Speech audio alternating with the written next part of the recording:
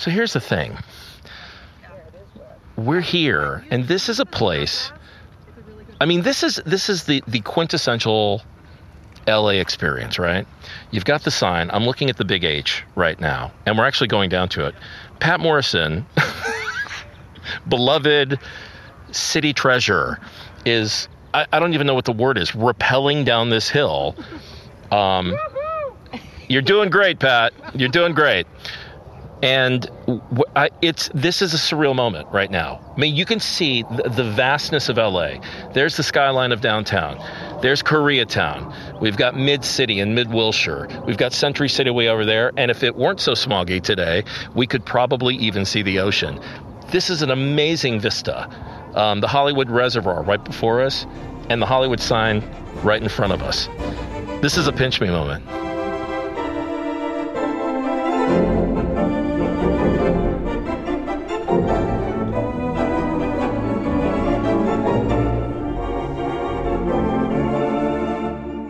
From KCRW, this is Greater LA. I'm Steve Chiatakis with the show that connects you to the people and places of Southern California. A century ago, when cinema was in its celluloid infancy and LA was a burgeoning West Coast real estate market, a group of developers said, let's advertise, and Eureka, Hollywoodland, was born. It would be decades before they would drop the land part of the big sign where we are right now, and there's a whole story about the development itself that could fill an HGTV documentary. But we're not here for that. We're here about the sign. Every bit of the drama, every bit of the comedy, the deterioration, the second, third, fourth acts of this place. And with us right now at the Hollywood sign, our friend Pat Morrison, legendary columnist for the LA Times, and our own Angelino historian. Hi, Pat. Hey, Steve. Thank you for coming. You brought cupcakes, by the way. I did, because with it's candles, the birthday. because it's the birthday. We're not going to light them out of deference to dry stuff. Right. But here we are with candles, cupcakes, and the Hollywood sign. Jeff Zaranum is chairman of the Hollywood Sign Trust. He's also here, and he's showing us around. Hi, Jeff. Well, hi, Steve. Thank you for bringing us here. Well, thank you for coming up. Or coming down. Or coming down the steep hill to the Hollywood sign. How did we get here? And that's metaphoric and literal. How did we get here? How did this sign get here? Well, it was originally built as an advertisement to sell land exactly in Hollywood. So the Sherman Trust Company had bought this land area that below the Hollywood sign to sell lots so that people can build homes here in Hollywood. And if you can imagine, back in 1923, there was really nothing here. You know, the hillsides were bare, ready for development, and they were trying to attract people from far away. So they needed some kind of attraction, an advertisement to attract people to come up here to see what's going on, to drive up here in their new, in their Model Ts and Model As of the time. People were driving for the very first time in Los Angeles, so people were up and about. And one of those, the idea that they had, which apparently was sketched on a napkin during a conversation dinner with the developers, is to build a big sign, light it up, to attract people to their new development, and which they had called Hollywoodland.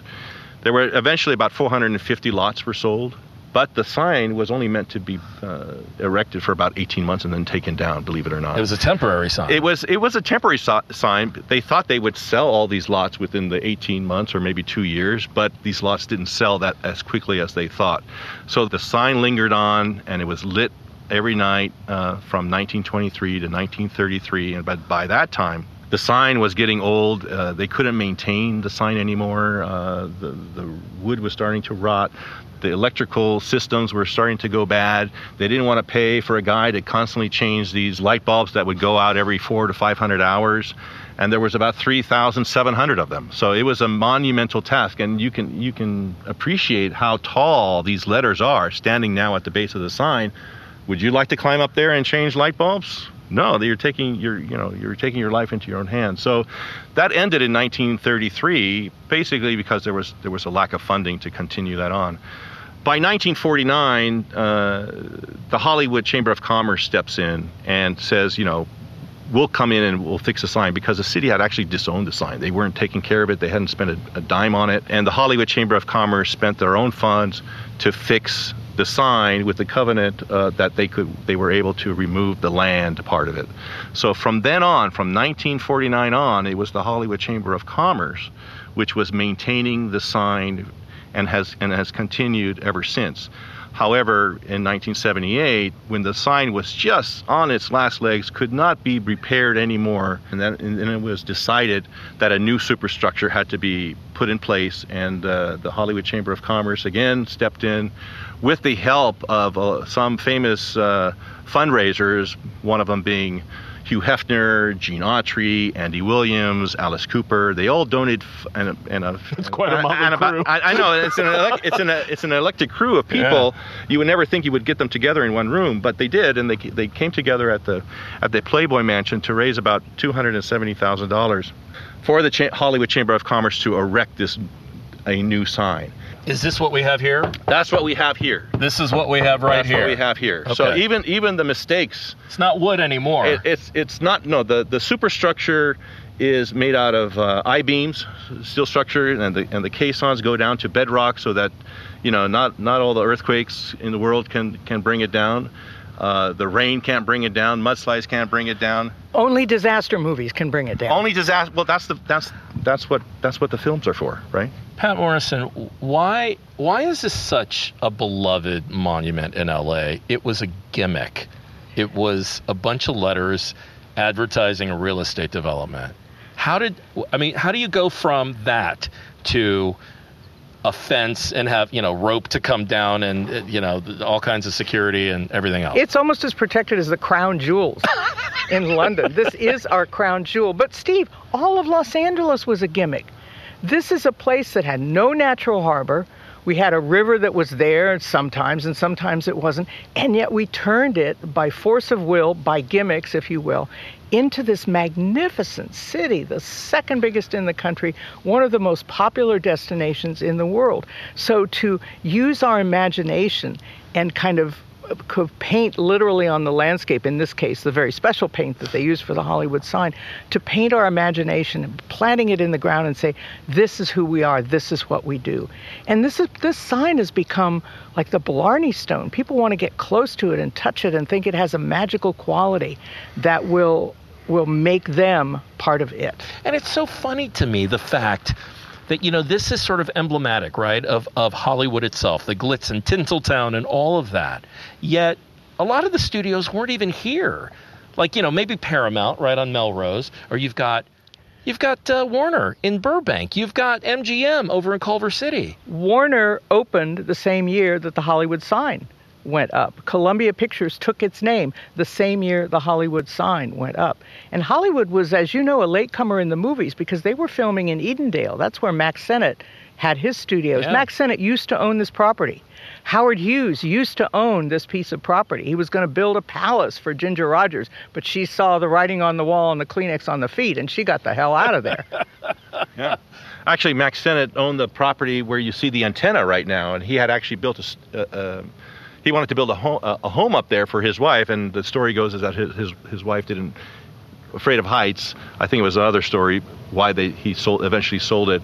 Then he sold it to Don Lee, who built the very first television station up here, which even had a swimming pool. Did you know that, Pat? I did, for the people who were working up here. For the people that were working up, but also for the sets, I guess, for the television shows. But that's why it's named Mount Lee. It was after Don Lee, because he had his television studio up there. But Pat's right. I mean, Warner Brothers started in 1923, but another famous studio, Disney, started in 1923 on Kingswell, right, just off of Vermont. You wrote about it, Pat, in your column that a lot of things are turning 100 this year. Among those things that we just mentioned, right? The Coliseum. Yeah. El Cholo, the restaurant. Mm-hmm. Amy Semple McPherson's Foursquare Temple in Echo Park. It was like a year of the Big Bang in Los Angeles. So many things that we live with now got their start right there. And here we are standing next to one of the biggest of them. Right. Yeah. Will this sign be here 100 years from now? How can it not be here, right? And as long as the Hollywood Sign Trust is here to maintain and gets funded to maintain this beautiful sign, I think it'll last another 100 years for sure. Jeff Saranum, chairman of the Hollywood Sign Trust, who's been showing us around here at the Hollywood Sign. Pat Morrison, our Angelino treasure, columnist for the LA Times, and obviously an historian who knows so much about this kind of stuff. Pat, thank you for trekking down and going down with a rope. We all had to do it. Steve, I will follow you anywhere and climb anywhere. Pat brought cupcakes, by the way. Oh, I love cupcakes. Because it's the birthday, and she wanted to sing happy birthday to the sign. Happy birthday to you. Happy birthday to you. Happy birthday, Hollywood Sign. Happy birthday to you. Hooray for Hollywood! Hooray for Hollywood! Cheers!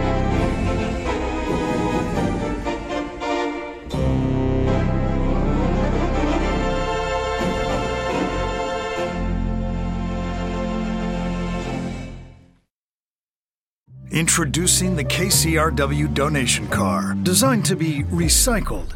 This first-of-its-kind vehicle will save you time, space, and hassle by disappearing. Enjoy the luxury and comfort of turning your underused car into a donation worth hundreds, even thousands of dollars. The KCRW donation car, already in your garage, driveway, or on cinder blocks outside your house. Act now at kcrw.com/cars. Well, one thing we learned from Jeff at the Hollywood Sign Trust that we didn't know going in was that rock legend Alice Cooper was behind the movement to bring back the sign in the 1970s, along with other famous folks, Gene Autry and Hugh Hefner. Quite a mixed bag there, of course. So we reached out to see how it all happened, and now we have the honor of Alice Cooper on the line to talk more about it. Thanks so much for coming on. So thanks, Steve. The band was from Arizona, but we lived in LA. And I was always such a big fan of the old Hollywood stars, and I literally became best friends with Groucho Marx. And when he passed away, it was the 75th anniversary of, Hollywood. And the sign was falling off the hill, basically. It was, it looked like something, in an apocalyptic movie. And we went to the Chamber of Commerce, and I just said, how much is each one of these letters? And they said, well, it's $26,000, $27,000. And I said, well, I'm going to buy the first O for Groucho. And, that's really, I said, at least when people looks at the first O up there, they'll think of Groucho. So, we had a press conference. We did the whole thing. I took an O out of my name, so I was Alice Copper for a while until they got the O up there. And then it just caught on. Then, Gene Autry bought one and Hugh Hefner bought one. And there it was. It was all done. But, yeah, it was nice to, for the press thing on that when people looked at the sign, they would think of Groucho. I wasn't expecting them to think about Alice Cooper. And, Groucho was the guy that was one of the guys that made Hollywood. So it was Hugh Hefner who got everybody sort of assembled? No, honestly, we did the very first one. I don't know what happened after that. I think we embarrassed people into getting after we bought the first one, then that's when sort of the domino effect happened. Did you talk to anybody else about, Gene Autry, Andy Williams, Les Kelly, these other folks who helped? Didn't. You didn't? We really, I don't remember ever talking to anybody, but I think just the fact that made the press and those people read it and they went, well, wait a minute. I make all my money here in Hollywood. We should buy one of the letters. And that's really how it got done. What did it mean to you then? And what does it mean to you now? Do you take a look at that O and are like just beaming with pride? Well, yeah, I was a kid from Arizona. And, when you thought of the Hollywood sign, it was that fantasy of Hollywood, that great, everybody wanted to go to Hollywood and become a star, Well, we didn't do it in the movies, we did it in rock and roll. But still, it was just, I just always felt a responsibility towards the Fred Astaire's and the Errol Flynn's and all those people that did those great movies that, I lived on, and that we had an opportunity to actually do something about it. Shep, my manager, and I been together 53 years now. And that's just the way he thought also. you know, and Groucho was, you know, Groucho came to one of our shows. Did he really? And he saw it as vaudeville, you know, I mean, because he was a vaudeville guy. So we'd be doing a show, and I'd look into the wings on the side, and there would be Groucho and George Burns and Jack Benny. And then the next time I looked over on the other side, and there's Mae West. And, you know, he would bring all the vaudeville people to see the show. And they weren't shocked in the least bit about what we were doing. You know, George Burns would go, yeah, Gracie and I back in 23, we used to guillotine like that on stage. And, you know, all these great characters. I can't believe Alice Cooper on KCRW is doing an impression of George Burns right now, which I think could be some sort of historic thing on the radio. Well, I mean, to me, it was the greatest thing in the world to see those people that really liked our show. Our show was sort of a hell's a poppin', you know, kind of thing. And the audience was shocked, but those people weren't at all, you know. And then when Salvador Dali came and saw the show, he, of course, thought, well, it's surrealism, you know. And what a melting clock. Yeah. Well, with Dali, everything was about Dali. Right. You know, that was amazing how people saw the show. They all saw it the way they wanted to see it. I mean, you're not Mr. Nice Guy, right? That's your image. Right? With the makeup and the long hair. Isn't. I mean, come on, you know, and all of a sudden you're doing this great thing for LA. You know, I was the scourge of rock and roll.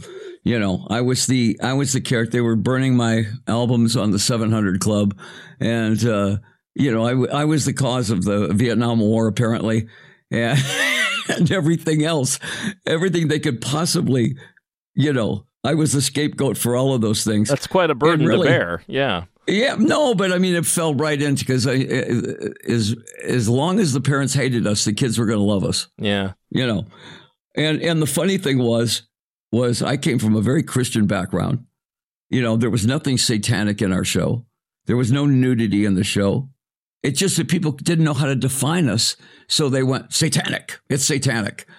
Are you still carrying on this quote unquote vaudeville tradition? Oh, absolutely. Yeah, our show now is more insane than ever.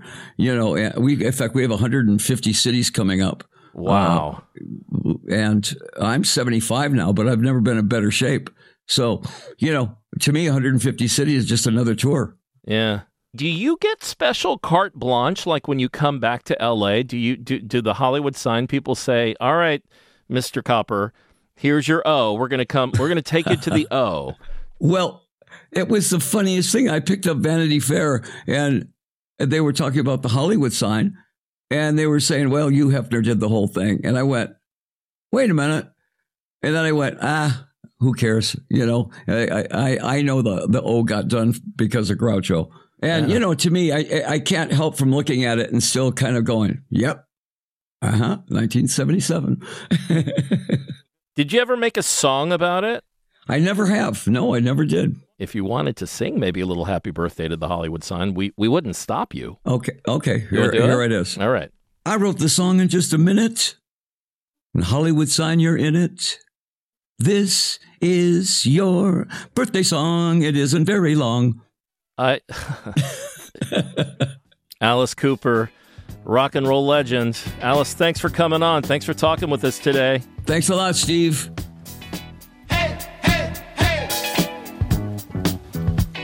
What you got to say? Say, hey, hey, hey. What you got to say?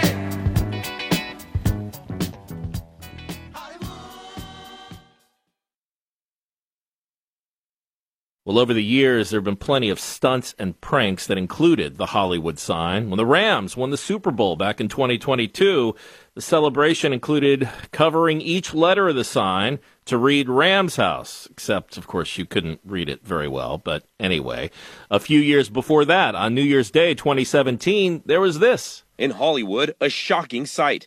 Overnight, the iconic 45-foot-tall Hollywood sign altered to read Hollyweed. It makes you wonder, first of all, how they did it. Marijuana enthusiasts pulling the same prank on New Year's Day in 1976. Well, I kind of like the traditional sign, but, you know, it's just kind of cool being here at the moment. Now, a report from ABC News. And who better to go to than the man who pulled off that stunt, artist Zach Fernandez, who's with us right now. Welcome, Zach. Hey, thank you guys for having me. I really appreciate it. What inspired you to change the sign to Hollyweed? So you took the two O's and made them E's, right? Flip the O's to E's, that's correct. So I guess let's take us back to 2016. We were kind of in a political turmoil, and coming into 2017, there was a light there that was the legalization of marijuana in California. And so on my social media, on Instagram, one of my buddies, Michael Ray, he posted a sign and it said Hollyweed. And so I did a little bit of digging and I saw 1976, Daniel Feingood, and some buddies changed the sign to signify the decriminalization of cannabis in California. So I thought, there's my sign, that I need to change the sign to say Hollyweed. Well, it's closed. Obviously, the sign is closed to the public. There's a big gate. You can go behind it and above it, right? Like we did. But there is a gate. And by the way, Zach, we went through that gate legally. How did you get to the sign? So what I did was I went up Beechwood, and there was a security guard shack guarding the gate at the top of Beechwood. And I went, okay, well, he's there. And so I go up and, scout it out, da-da-da-da. And 2 weeks later, I come back at 1 a.m, and I get dropped off at that gate.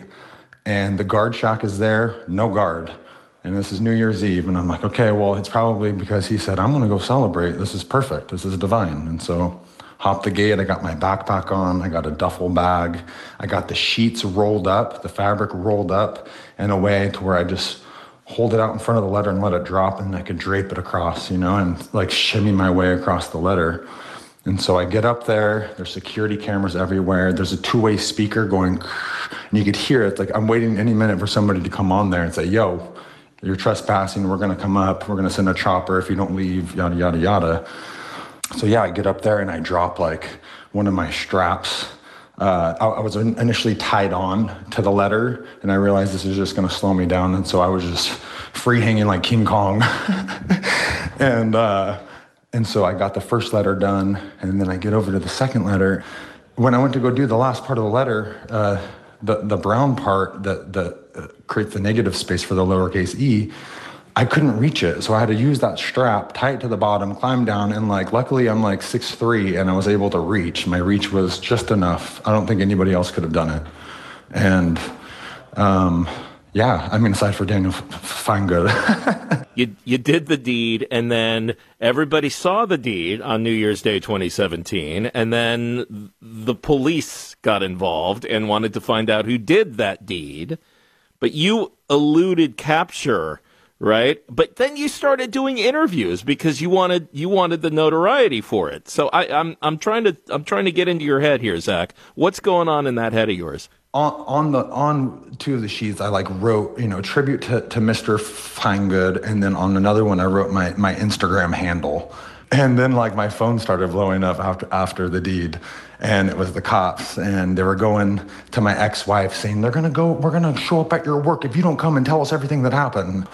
And so meanwhile, like you said, I'm doing these interviews, and I'm just on the lam and doing an interview with Vice in Hollywood Lake Park, and there's rangers driving by, and I'm like, ooh, this is getting dicey. But I was living. You did turn yourself in, and you got in trouble. What was that like? And did you go to jail? Did you serve any time? So here's how it worked out. I show up on a Monday morning, the Hollywood division, police department.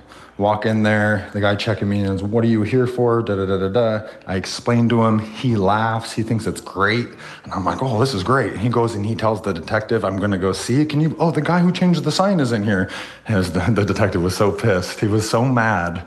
And so Detective Ramirez, he booked me with, he wrote me a ticket for trespassing, and then said, okay, we'll see you in court in a year. And then I was able to walk out, and then I never saw him again. Zach Fernandez, the artist behind the 2017 Hollyweed sign. Zach, thanks for coming on. Tell him your story, man. Hey, thank you guys so much. I really appreciate it. Wow, that brings back so many memories. What a great time at the Hollywood sign, celebrating its 100-year anniversary. Can you believe it? Tomorrow, if I asked you where the freshest shrimp in L.A. is, Would you guess Downey? We're going to hear about all the black bears hanging out in Sierra Madre. Some folks enjoy them, some folks not so much. And the pros and cons of putting your cat on a leash and taking it for a walk. Yes, you can do that. It's all yours on Greater LA tomorrow. Of course, we're online anytime at kcrw.com/GLA. You can listen to any of our shows whenever you're in the mood. And not only that, you can reach out and share your thoughts about the show. We'd love to hear any ideas you have. And grab the podcast too. kcrw.com/GLA. And happy holidays to you. Juliana Mayo, Zoe Matthews, Zeke Reed, Phil Richards, Ray Guarna, Amy Ta, Carlos Ramirez, Jocelyn Rohrbach, Mike Vogel, and Christian Bordahl all helped put the show together today. I'm Steve Chiatakis. Have a great day.